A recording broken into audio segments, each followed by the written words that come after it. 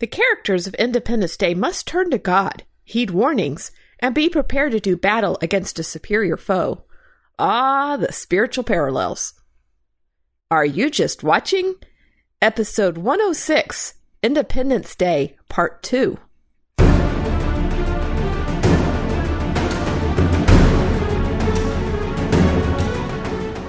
Welcome to the podcast that shares critical thinking for the entertained Christian. I'm Eve Franklin. I'm Tim Martin. And we're continuing our discussion on the old movie from 1996, Independence Day. And Classic, yeah. It's really stood the test of time quite well. I mean, it's one of those movies that feels somewhat timeless, like it could happen tomorrow. The only issue, obviously, with this one is that it has the Twin Towers in it, and it doesn't have cell phones in it, and there's several things that are kind of anachronistic to this day and age, but overall... Actually, it does have cell phones in it. It does, but they're not the kind of cell phones we have today. No.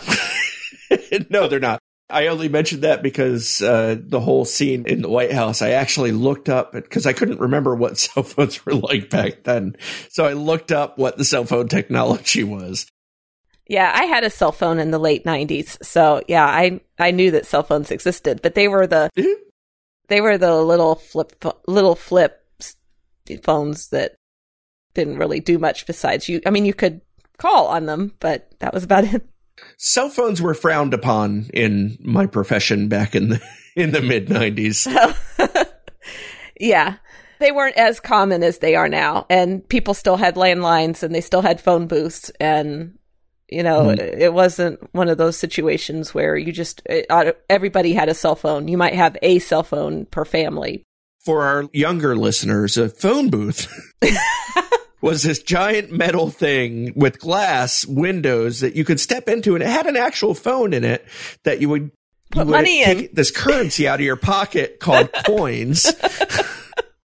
And it would allow you to dial a phone number, much like you do when you take your phone out of your pocket now. And they were required because there might be situations where you needed a phone and you were in the middle of nowhere and you weren't home where your phone was. So you would have to use a payphone. It was a really weird thing back then. Crazy. Now, however, if you had watched Captain Marvel, they had a payphone in Captain Marvel. Ah, yes. Because that was also you can always set in go the back 90s. to Bill and Ted's Excellent Adventure, too. Which has a sequel coming out soon. Yeah. Within a month or two, I think. But, you know, other than the anachronisms of the time period, this movie overall does fit very well. It's one that's easy to go back. The special effects were not bad, not even by today's exacting standards. Yeah. And most of it was fairly believable, I think, for the most part. The alien autopsy part. But, you know, in episode 105, we talked about how they really didn't care about the science. Yeah. And I think that actually plays into why it has stayed a classic, why it's one that we can always just pick up and watch, because it doesn't care if it gets the science right. It's all about the story. Yeah. It really takes the 1950s invasion storyline and adds a layer underneath that makes you care about the people. Yeah. I can't remember, was M. Night Shyamalan's Signs? That was after this, right? Yeah, I think that was after this.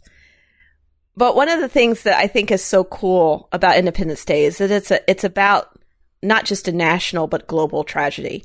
And when I was rewatching it, you know, New York City and Washington, D.C. and Los Angeles are the first three cities that are struck in the United States. And when I first rewatched this movie for the podcast, it really struck me when they did the skyline of New York City and the Twin Towers were there, because this happened in 1996. It was only 5 years later that the Twin Towers were destroyed. And that was a national tragedy. I mean, it's something that all of us are going to remember where we were when it happened.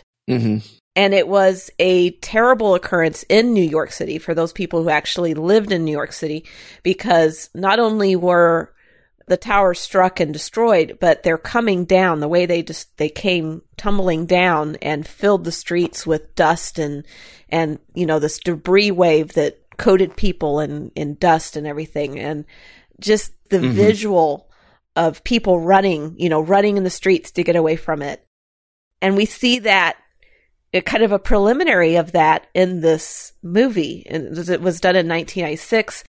It wasn't the Twin Towers that were the target. It was the Empire State Building. Was it Empire State or was it Chrysler? I think it was Empire State still. I think it was Empire State Building that was the target in Independence Day. And so it was still kind of a national figure that and along with the White House, which I thought was interesting that the ship targeted the White House and not the Capitol building. But all that to say, this was a preliminary of a national tragedy. We had not, when this movie came out, we had not endured 9/11. That was something that was still in our future. And we'd had tragedies before, but nothing to the scale. The only thing I can think of that would have been to that scale would have been Pearl Harbor, which was a generation before us.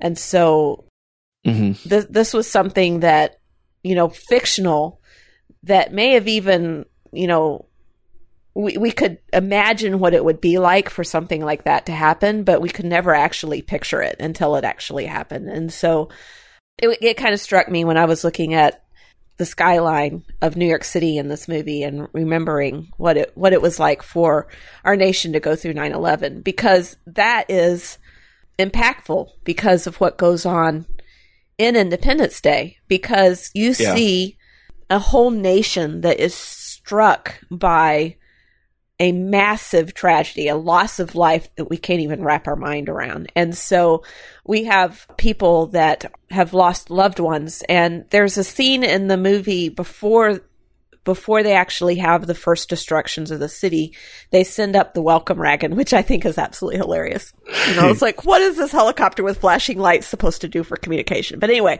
the aliens just destroy the helicopter. And you see this news feature that's going on, and I can't remember where they are, but it's whether they actually just put it on the screen or whether it's in the background in a scene somewhere. But you hear the announcer say, "Our prayers go out to the families of those brave pilots. Indeed, God help us all."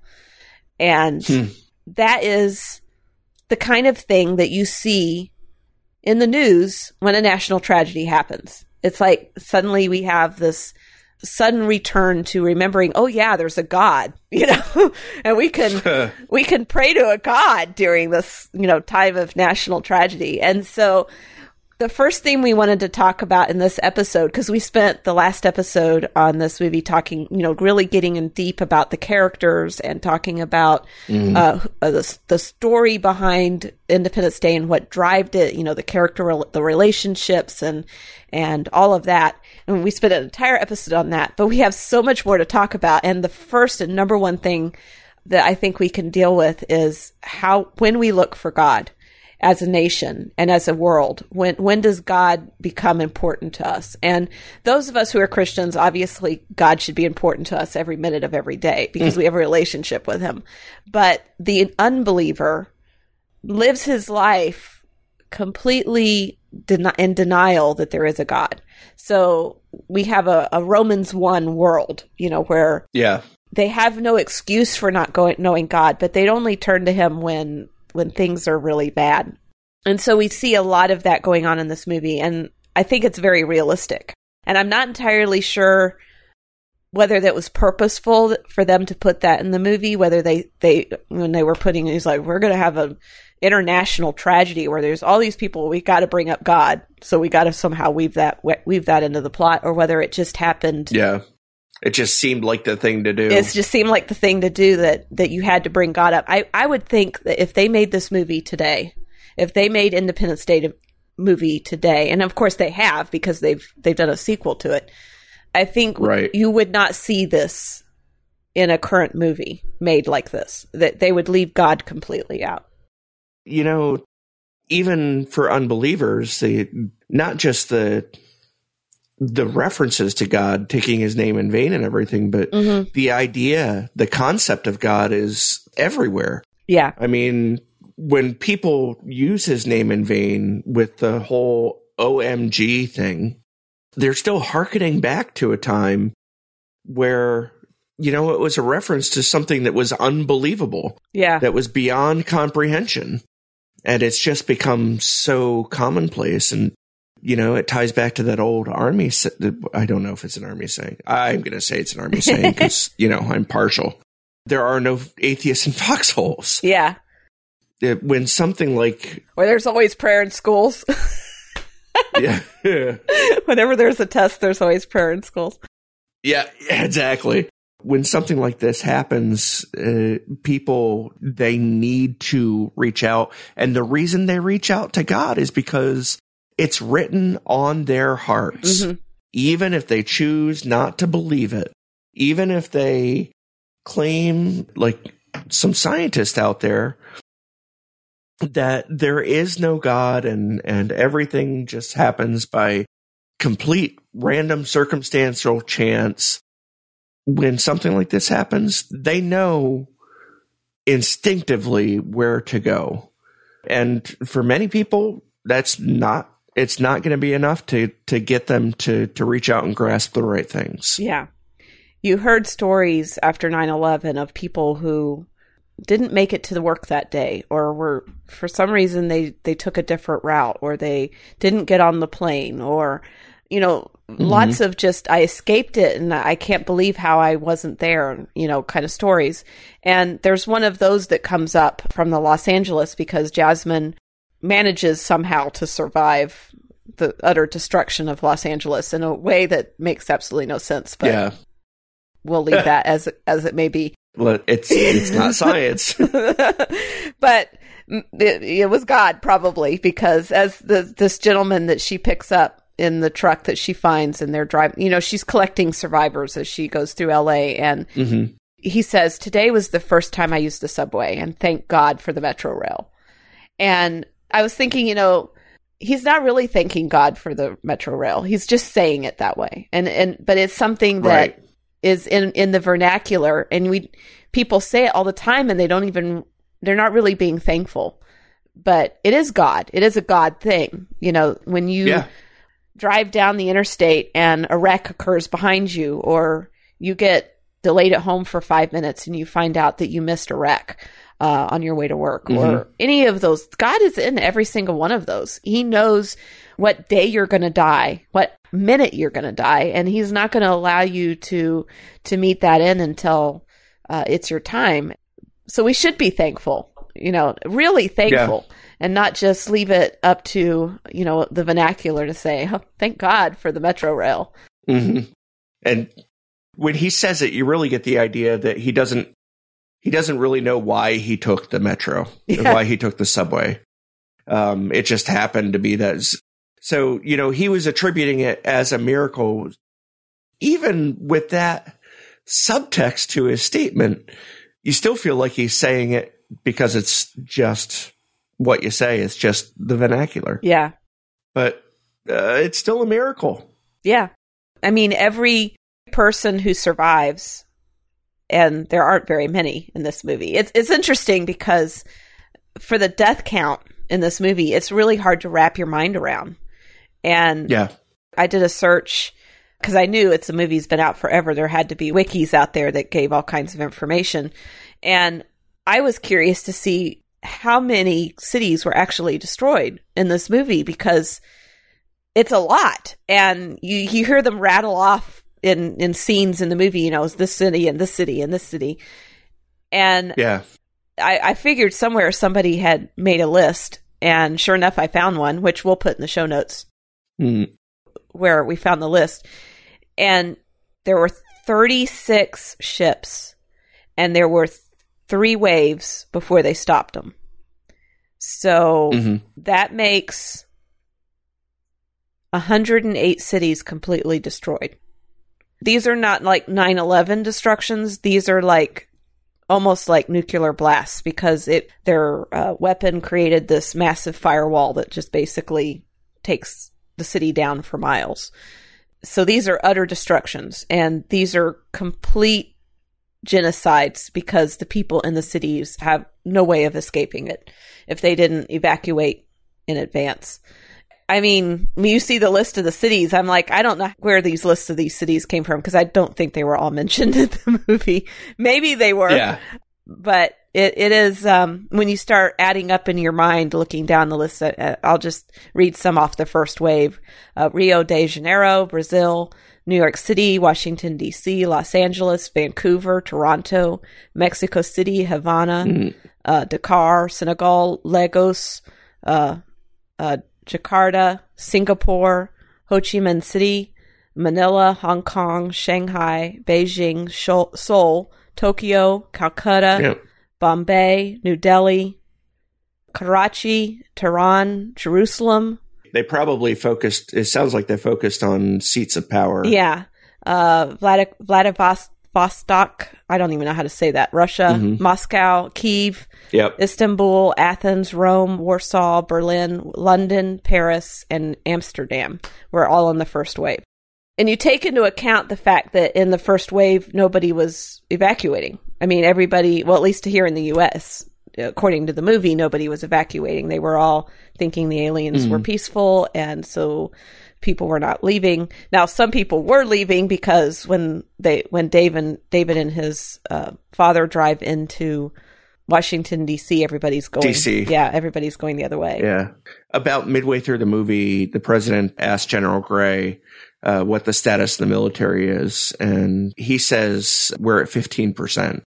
Now, keeping in mind that, 15% is not just manpower, but also armament and vehicles and aircraft and everything like that.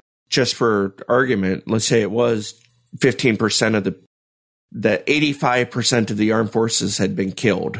That death toll alone of just 85% of the armed forces is almost 280 million people. And then you have, the population of all those cities on top of that. And those are some of the most populous cities in the world, too. New York City and Los Angeles are the biggest populated cities in the United States. I think it would be reasonable to say that a third of the world's population was easily eliminated at the first wave. Yeah. And then by the end of the movie, it was probably more than half the world's population was gone, was killed by we're talking about aliens. Worse than what happens in Infinity War. And we had worse than the snap. We had an entire discussion about how devastating it would have been to our world to have lost 50% of its people. And that left the cities behind. And in Independence Day, they lost so much. It wasn't just the cities. Think about the loss of our culture, because we would have lost museums and books and, cultural heritages that were just completely wiped out. Yeah. And to even contemplate how we would recover as a world population from something like that is... This is the kind of thing that leads to Mad Max and Book of Eli, post-apocalypse stuff. Yeah, I mean, this is an apocalypse of a great proportion. And where is God in that? I mean, these are the kinds of things where the population does turn to God.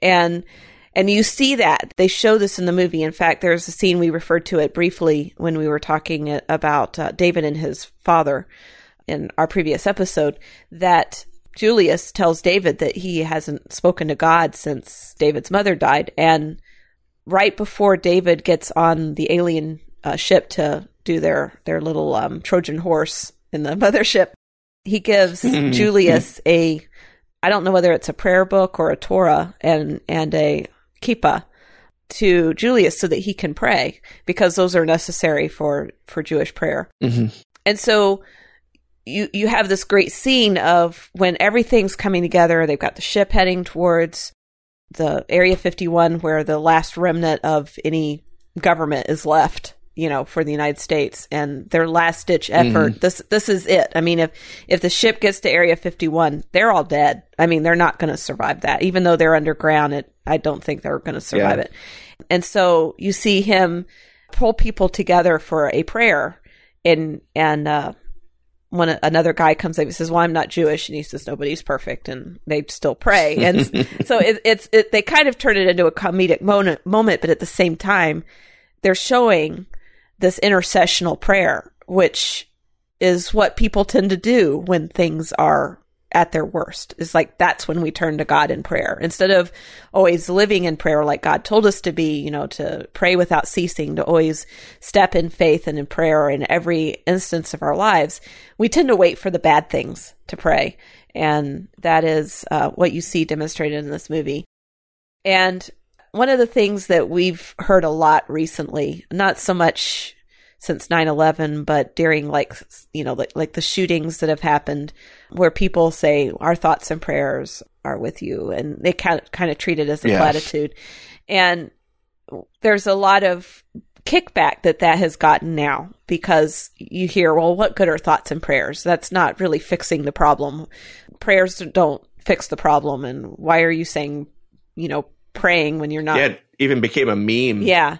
So I just wanted to deal a little bit about what it means to pray, because Jesus did a parable in Luke 18, and I'm not going to read the whole thing because it's a little long, but it's Luke 18, verse 1 through verse 8. And it's talking about an unjust judge, and the widow keeps coming to him and asking for justice against an adversary, and doesn't have time for it, and yet she keeps pestering him. And eventually he gives her justice because she wears him out with her persistence. And Jesus said, and then the Lord said, listen to what the unjust judge says. Will not God grant justice to his elect who cry out to him day and night? Will he delay helping them? I tell you that he will swiftly grant them justice. Nevertheless, when the Son of Man comes, will he find faith on earth? And I was thinking about that as like, we should be persistent in our prayers, regardless of whether we think they do anything or not. God is listening, and God will answer prayer. Sometimes his answers are not what we expect them to be, but we should be persistent in the praying. And to say that prayer doesn't result in anything or doesn't solve anything is definitely the position of the unbeliever, because as believers, we know that God is listening to our prayers and that there is resolution in lifting up the problems in our world to him, that he does hear us and he will act when it's within his will. And then in Matthew 18:19 through 20, it says, again, verily I tell you, if two of you on earth agree about any matter that you pray for, it will be done for you by my Father in heaven. For where 2 or 3 are gathered together in my name, I am there among them. So even in an impromptu prayer service, where you're holding hands in a bunker waiting for the end of the world, God is going to hear you because you're praying to him then. And then when it comes to intercessory prayer, one of my favorite books of the Bible, again, is James 5. James 5:13 through 16. It says, anyone among you suffering, he should pray. Is anyone cheerful? He should sing praises. Is any among you sick? He should call for the elders of the church, and they are to pray over him, anointing him with oil in the name of the Lord. The prayer of faith will save the sick person, and the Lord will raise him up. If he has committed sins, he will be forgiven. Therefore, confess your sins to one another and pray for one another so that you may be healed. The prayer of a righteous person is very powerful in its effect. So, what good are thoughts and prayers? Quite a lot from a believer, because the prayer of a righteous person is very powerful. Praying is important. I mean, it's important enough that God gave us specific instruction on how we can pray, how we should pray. Yeah. And we use that to construct our prayers, particularly in corporate settings.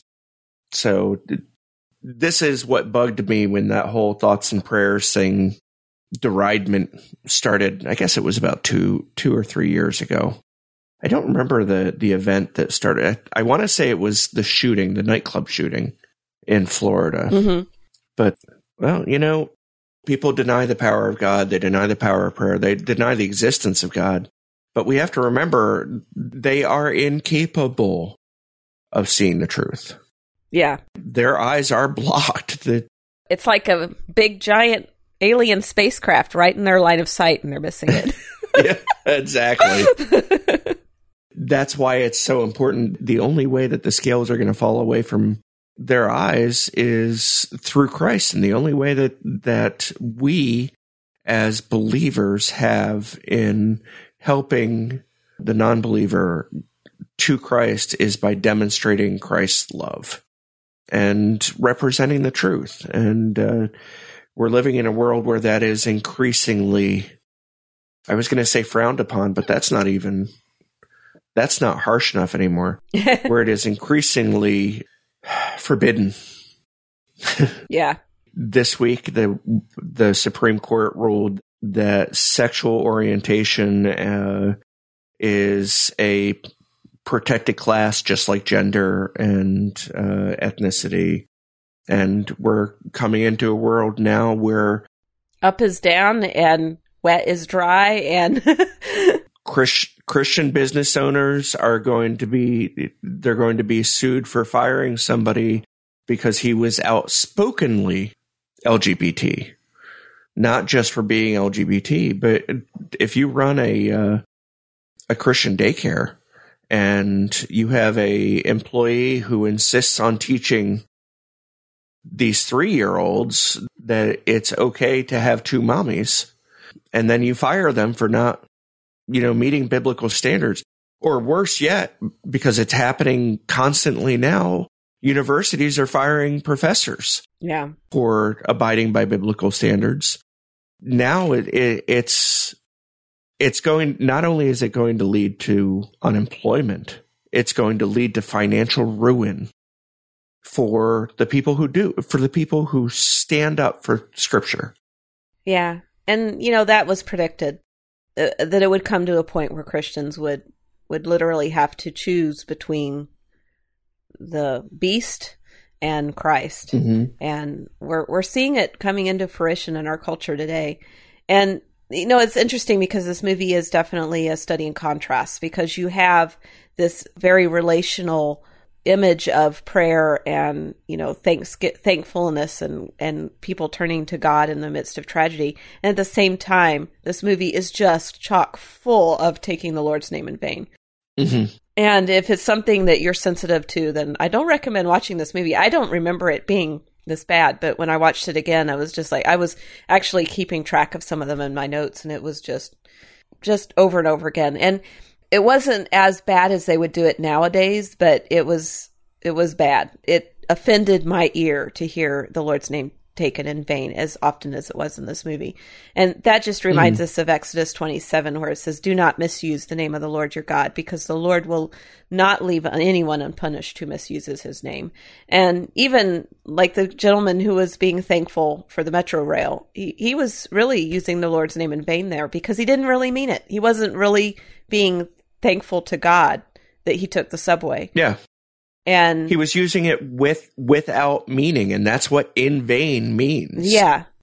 To make powerless. Yeah, to misuse it in a way that is not giving God true glory for the use of his name. And so it's sad. And I think it's a commentary that a movie made in the 90s was already so full of a lack of respect for God, even at the same time as they were showing that people do turn to God in tragedy. It overall, the general feel of the movie was a disrespect for God, and that was definitely a sad commentary.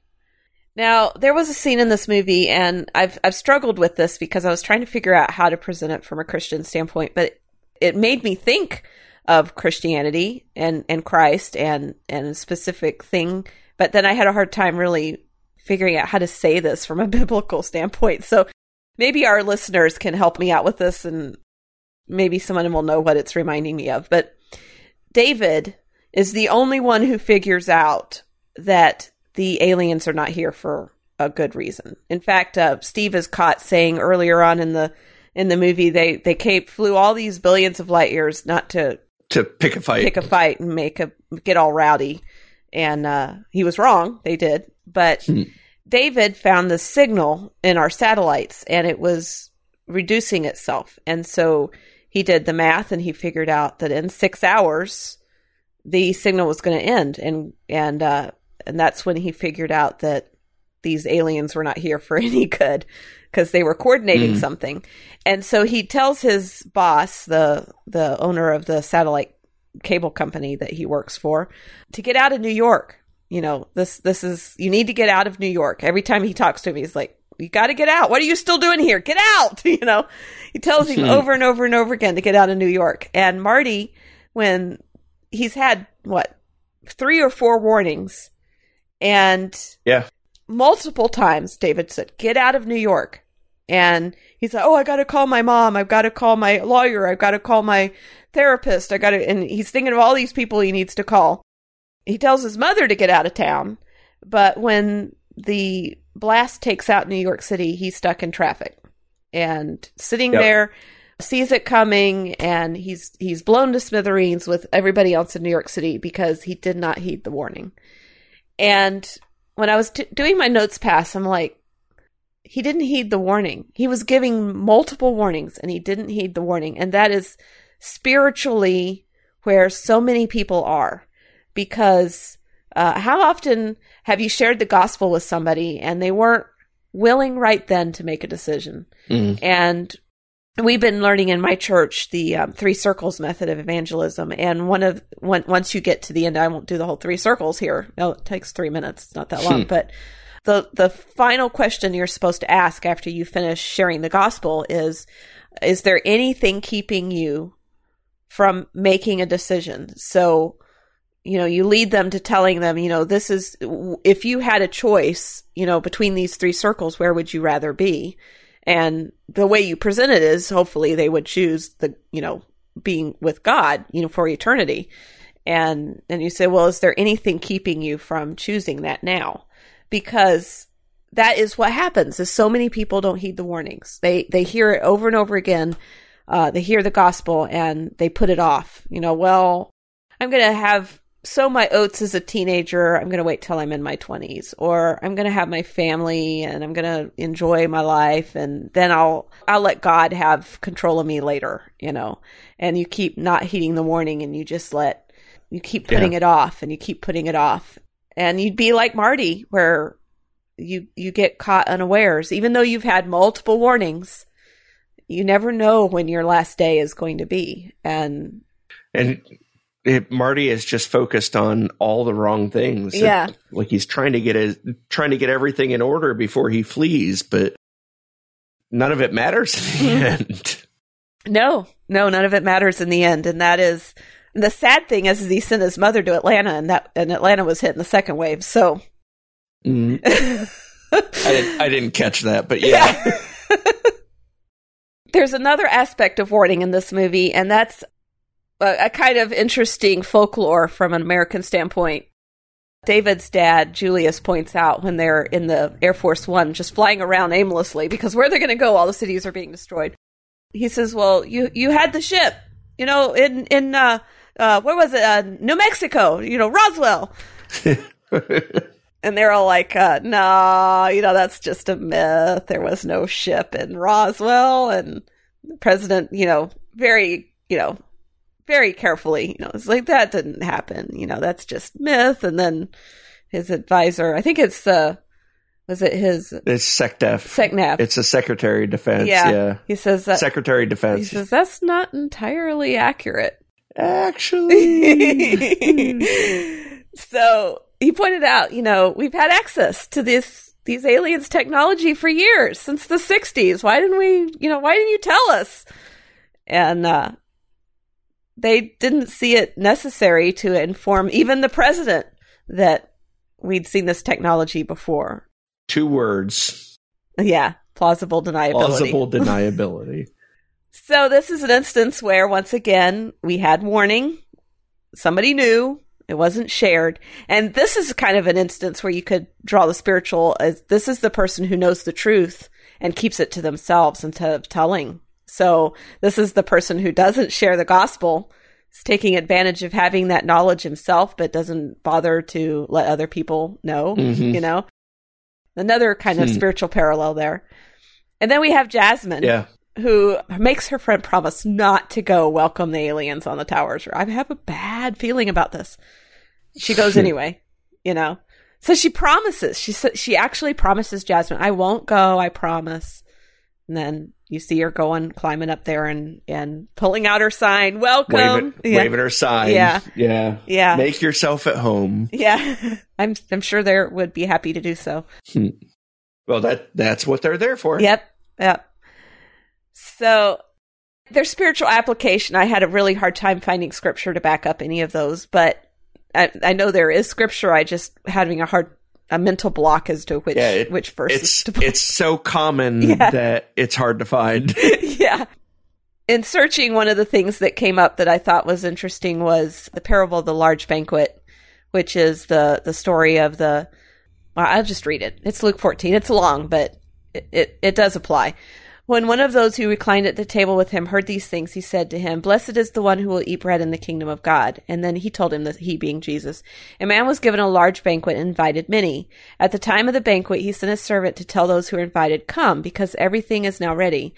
But without exception, they all began to make excuses. The first one said to him, "I have bought a field and I must go out and see it.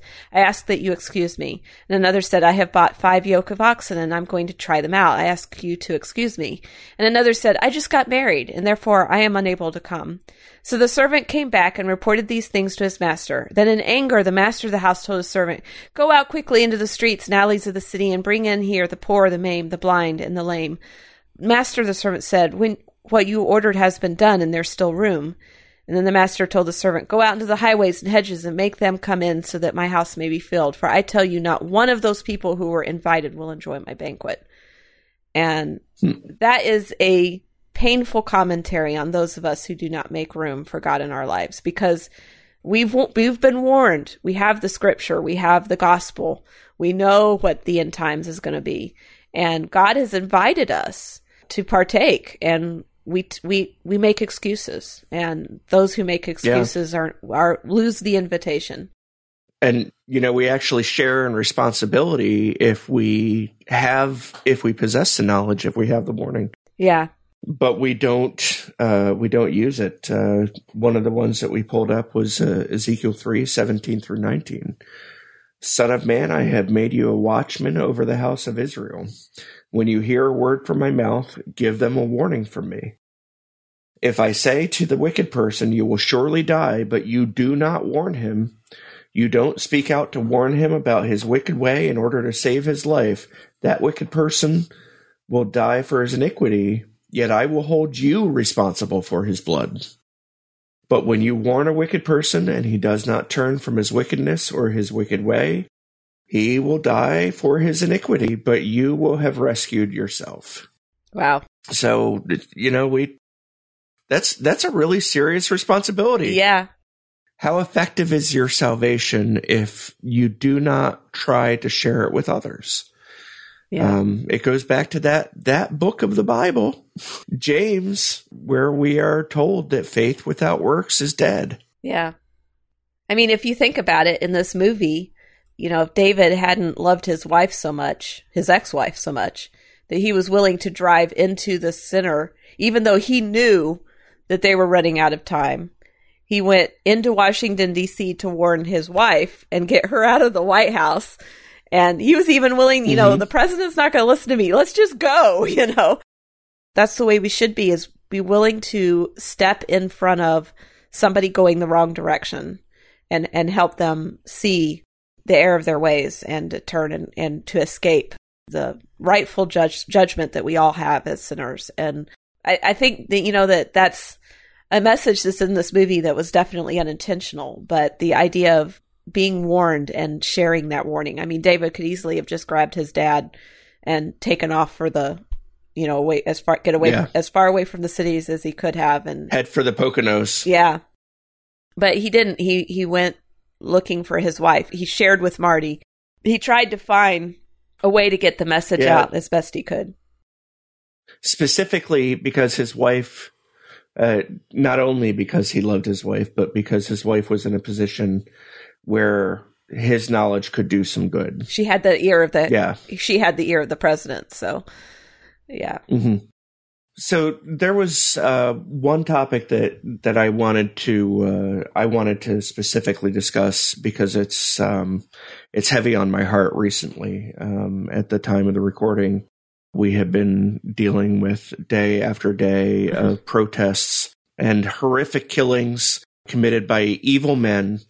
But they have all had the effect of calling for defund the police. And it got me thinking as I watched this movie, when faced with the arrival of the aliens, there were different characters who reacted to it different ways. You had just like any threat or any unknown, you had people who were warhawks who wanted immediately to shoot a nuke at the aliens before you even knew what they were there for. You had doves who were people who were convinced that the aliens were there to make friends and influence people. And then the pragmatists like General Gray, who took a wait and see. Let's, extend a handshake in one hand and a knife in the other. There's a phrase, I can't remember how it goes. It got me thinking about how specifically in today's society, there are people who think that we do not need police protection. There's an entire segment of Seattle where they have seceded from the rest of the city. And for some unknowable reason, the mayor has allowed it. They've created their own police force. I mean, if you think about it, they got rid of the city police. But exactly. Yeah, they had to create their own police to. But in doing so, they have lost the protections of who decides what's right and what's wrong. Yeah. And I would say those same people would want us to get rid of our armies as well. I mean, if you think about that segment of our population, it's not just the cops they want to get rid of. They don't want standing armies. Yeah. They don't want any of that. And that's exactly it. These armies, the police, these protectors, they exist because we live in a fallen world, and they will always be necessary. Almost always. Until the second coming, they will be 100% necessary. And there are literal and figurative army references throughout the entirety of Scripture. Coming out of Egypt, the nation of Israel, under God's direction, commit atrocities that would have war criminal proceedings for decades. But they do them under the direction of the all-powerful, perfect God. So we have to believe that they are completely necessary. Because God is... When we say holy, holy, holy, we're not just quoting Scripture. We are referencing a separation from sin, a level of separation from sin that God has that is beyond our comprehension. And when God tells the armies of Israel coming into the promised land that they need to kill every person of separate faith, he is doing it to try and protect his people, and they fail. They don't do it. At one point in Numbers is the story of a plague that affects Israel as they're wandering in the desert. And the only way that the nation who suffers losses in the hundreds of thousands, the only way that God grants them the reprieve is by killing the worshipers of the worshipers of Israel who have turned to Baal. Yeah. Violence is necessary in a fallen world when it is of the will of God. And we have to trust that there are good people who use that military, who use that force righteously. And if you want examples of people who don't, just look at recent news of police killing African American men and women without cause. And it's because that the darkness in their hearts have gotten the better of them. I think there's a different shade on that as well, is that you see our culture holding people as if there's a level of good.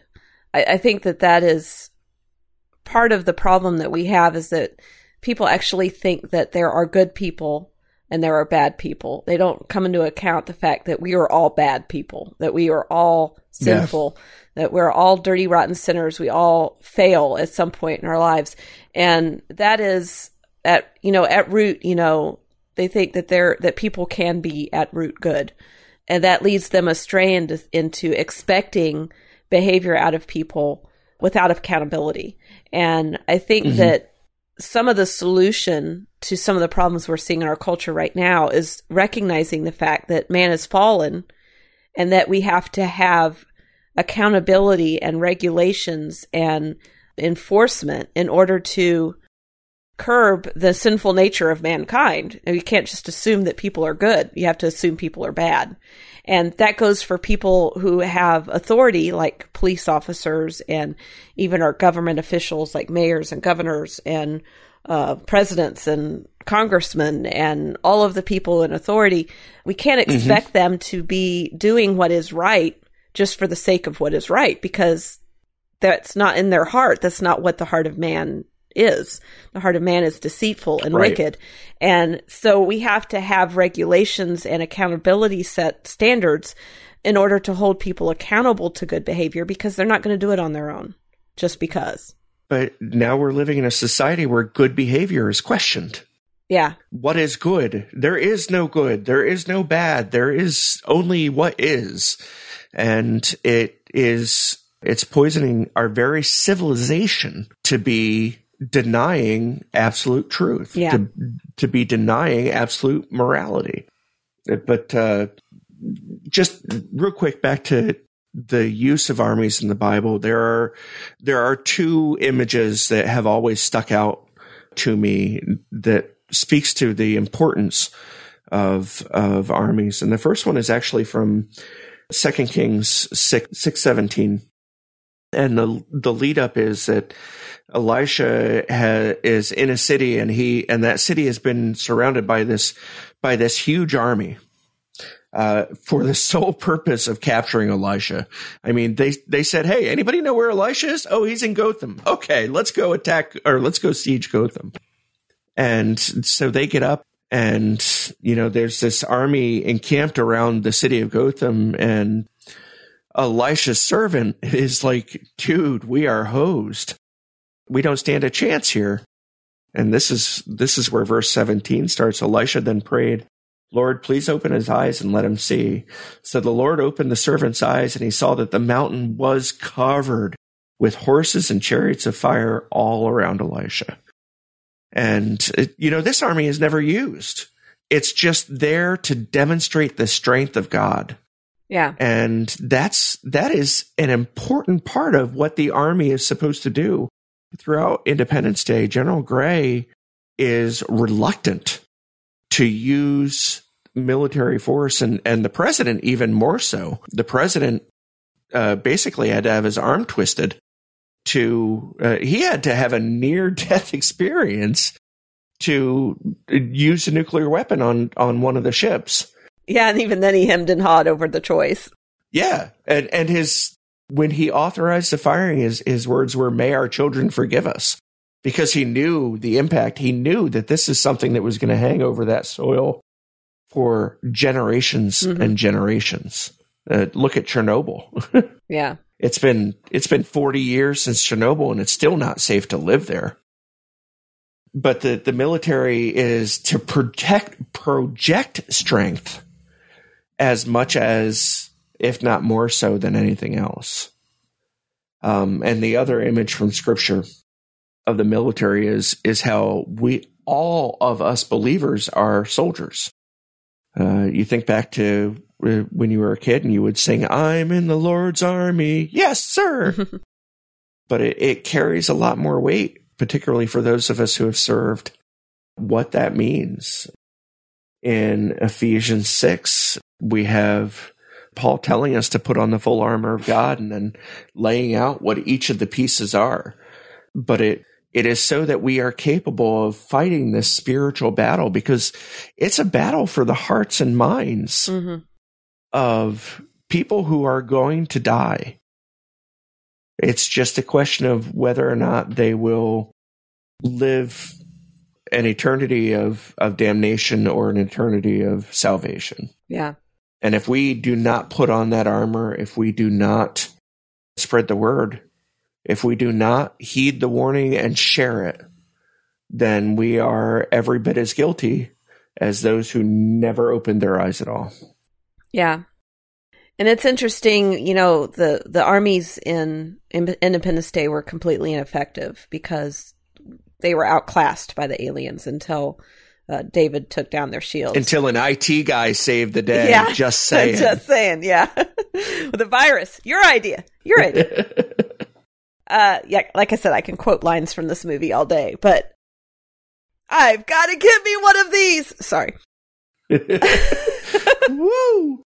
This time without the oops. That's my favorite one too. But as a military force, as Christians, our strength does not come through our own arms or through our own efforts. Our strength comes through the Spirit, because that's really what the armor of God is it's not something that we carry within ourselves. It's something we put on through our Christian walk, because we carry the sword of the Bible with us. We put on the truth like a belt around our waist, and we shod our feet with readiness in the gospel of peace, and we pick up a shield of faith. And so we have all of these are spiritual things that we carry with us. And that is the strength of God, not our strength. And that means that, if we put on all of that, we're not going to be outclassed by the enemy, because God is sovereign over any enemy that we could come across. And we cannot be outclassed. Yeah. Yeah. And it's got nothing to do with us. Yeah. Yeah. So that is a good reminder, and especially in this day and age where we want to throw off those things in our society that make us civilized and turn into complete chaos. I think Christians especially need to be speaking truth in love and standing up for our men in blue, especially right now. Not to say that they can't be held accountable when they do wrong things, because they are sinful human beings. Absolutely not. And they should be held accountable when they do wrong things. But we also need to be careful not to paint with too broad a brush, in which we demonize the very people that we would call in when we need help. I think it's very interesting that this Chaz, this autonomous group that have separated themselves, they're still needing help, and they've discovered they can't be completely autonomous, and they still need people to keep order, and they still need things from the outside. And it's a good reminder that we're not. We need God. We can't live our lives without Him. And yeah. So I hope everybody's enjoyed this discussion. Independence Day is a good movie, and if you've listened to all of this and you have no clue what we're talking about, because I know that we have a few people who listen to our podcast who don't actually watch movies. Andrew, yeah. I hope you enjoyed the discussion, nevertheless, because this movie has been around for a really long time, and one of my favorites, one that I was a little shocked to realize had so much bad language in it, and but it has always been one of my favorites. And now when I watch it again, because I know I will watch it again at some point, maybe not this year again, but I'll be able to think about our discussion and see what else I missed. And if I'm sure that we've missed some things in this movie that we could have talked about. And if you would like to join us at our community group on Facebook, you can go to areyoujustwatching.com/community, or just look for Are You Just Watching on Facebook. We have a page and a group. Please join us in discussions. There's a lot more I'm sure we could talk about in this movie and in other movies that we've talked about in the past through our archives. Make sure that you have subscribed to our podcast wherever you get our podcasts. We're available on pretty much all of the big ones and some of the small ones. And we'd love to have some reviews. Make sure you're subscribed so you don't miss any episodes. You can comment on the show notes for this episode, which will be at areyoujustwatching.com/106. You can call us at 513-818-2959. Email us at feedback@areyoujustwatching.com. And of course, we would dearly love if you would consider supporting us. You can sign up for a monthly support through Patreon at patreon.com/areyoujustwatching. We want to thank Craig Hardy, Stephen Brown II, David Lefton, and Peter Chapman for their generous support. And we'd love for you to join them as well. Twitter. I'm on Twitter at eFranklin. I'm on Twitter at Rencheple, RENCHEPLE. And I don't know what we're going to be doing next. We've just recorded 2 episodes, which will take us through the summer. Hopefully we get this one out in July. That was kind of the idea. God willing, God when willing. we do August, we'll be able to go back to the theater. Yes, that would be wonderful. I'd love to see a movie in the theater again. I think the theaters would like to be open again. Yeah. I was actually kind of heartened by the fact that I actually have a subscription to my local theater where I pay monthly for one free movie, and it's just like a movie club.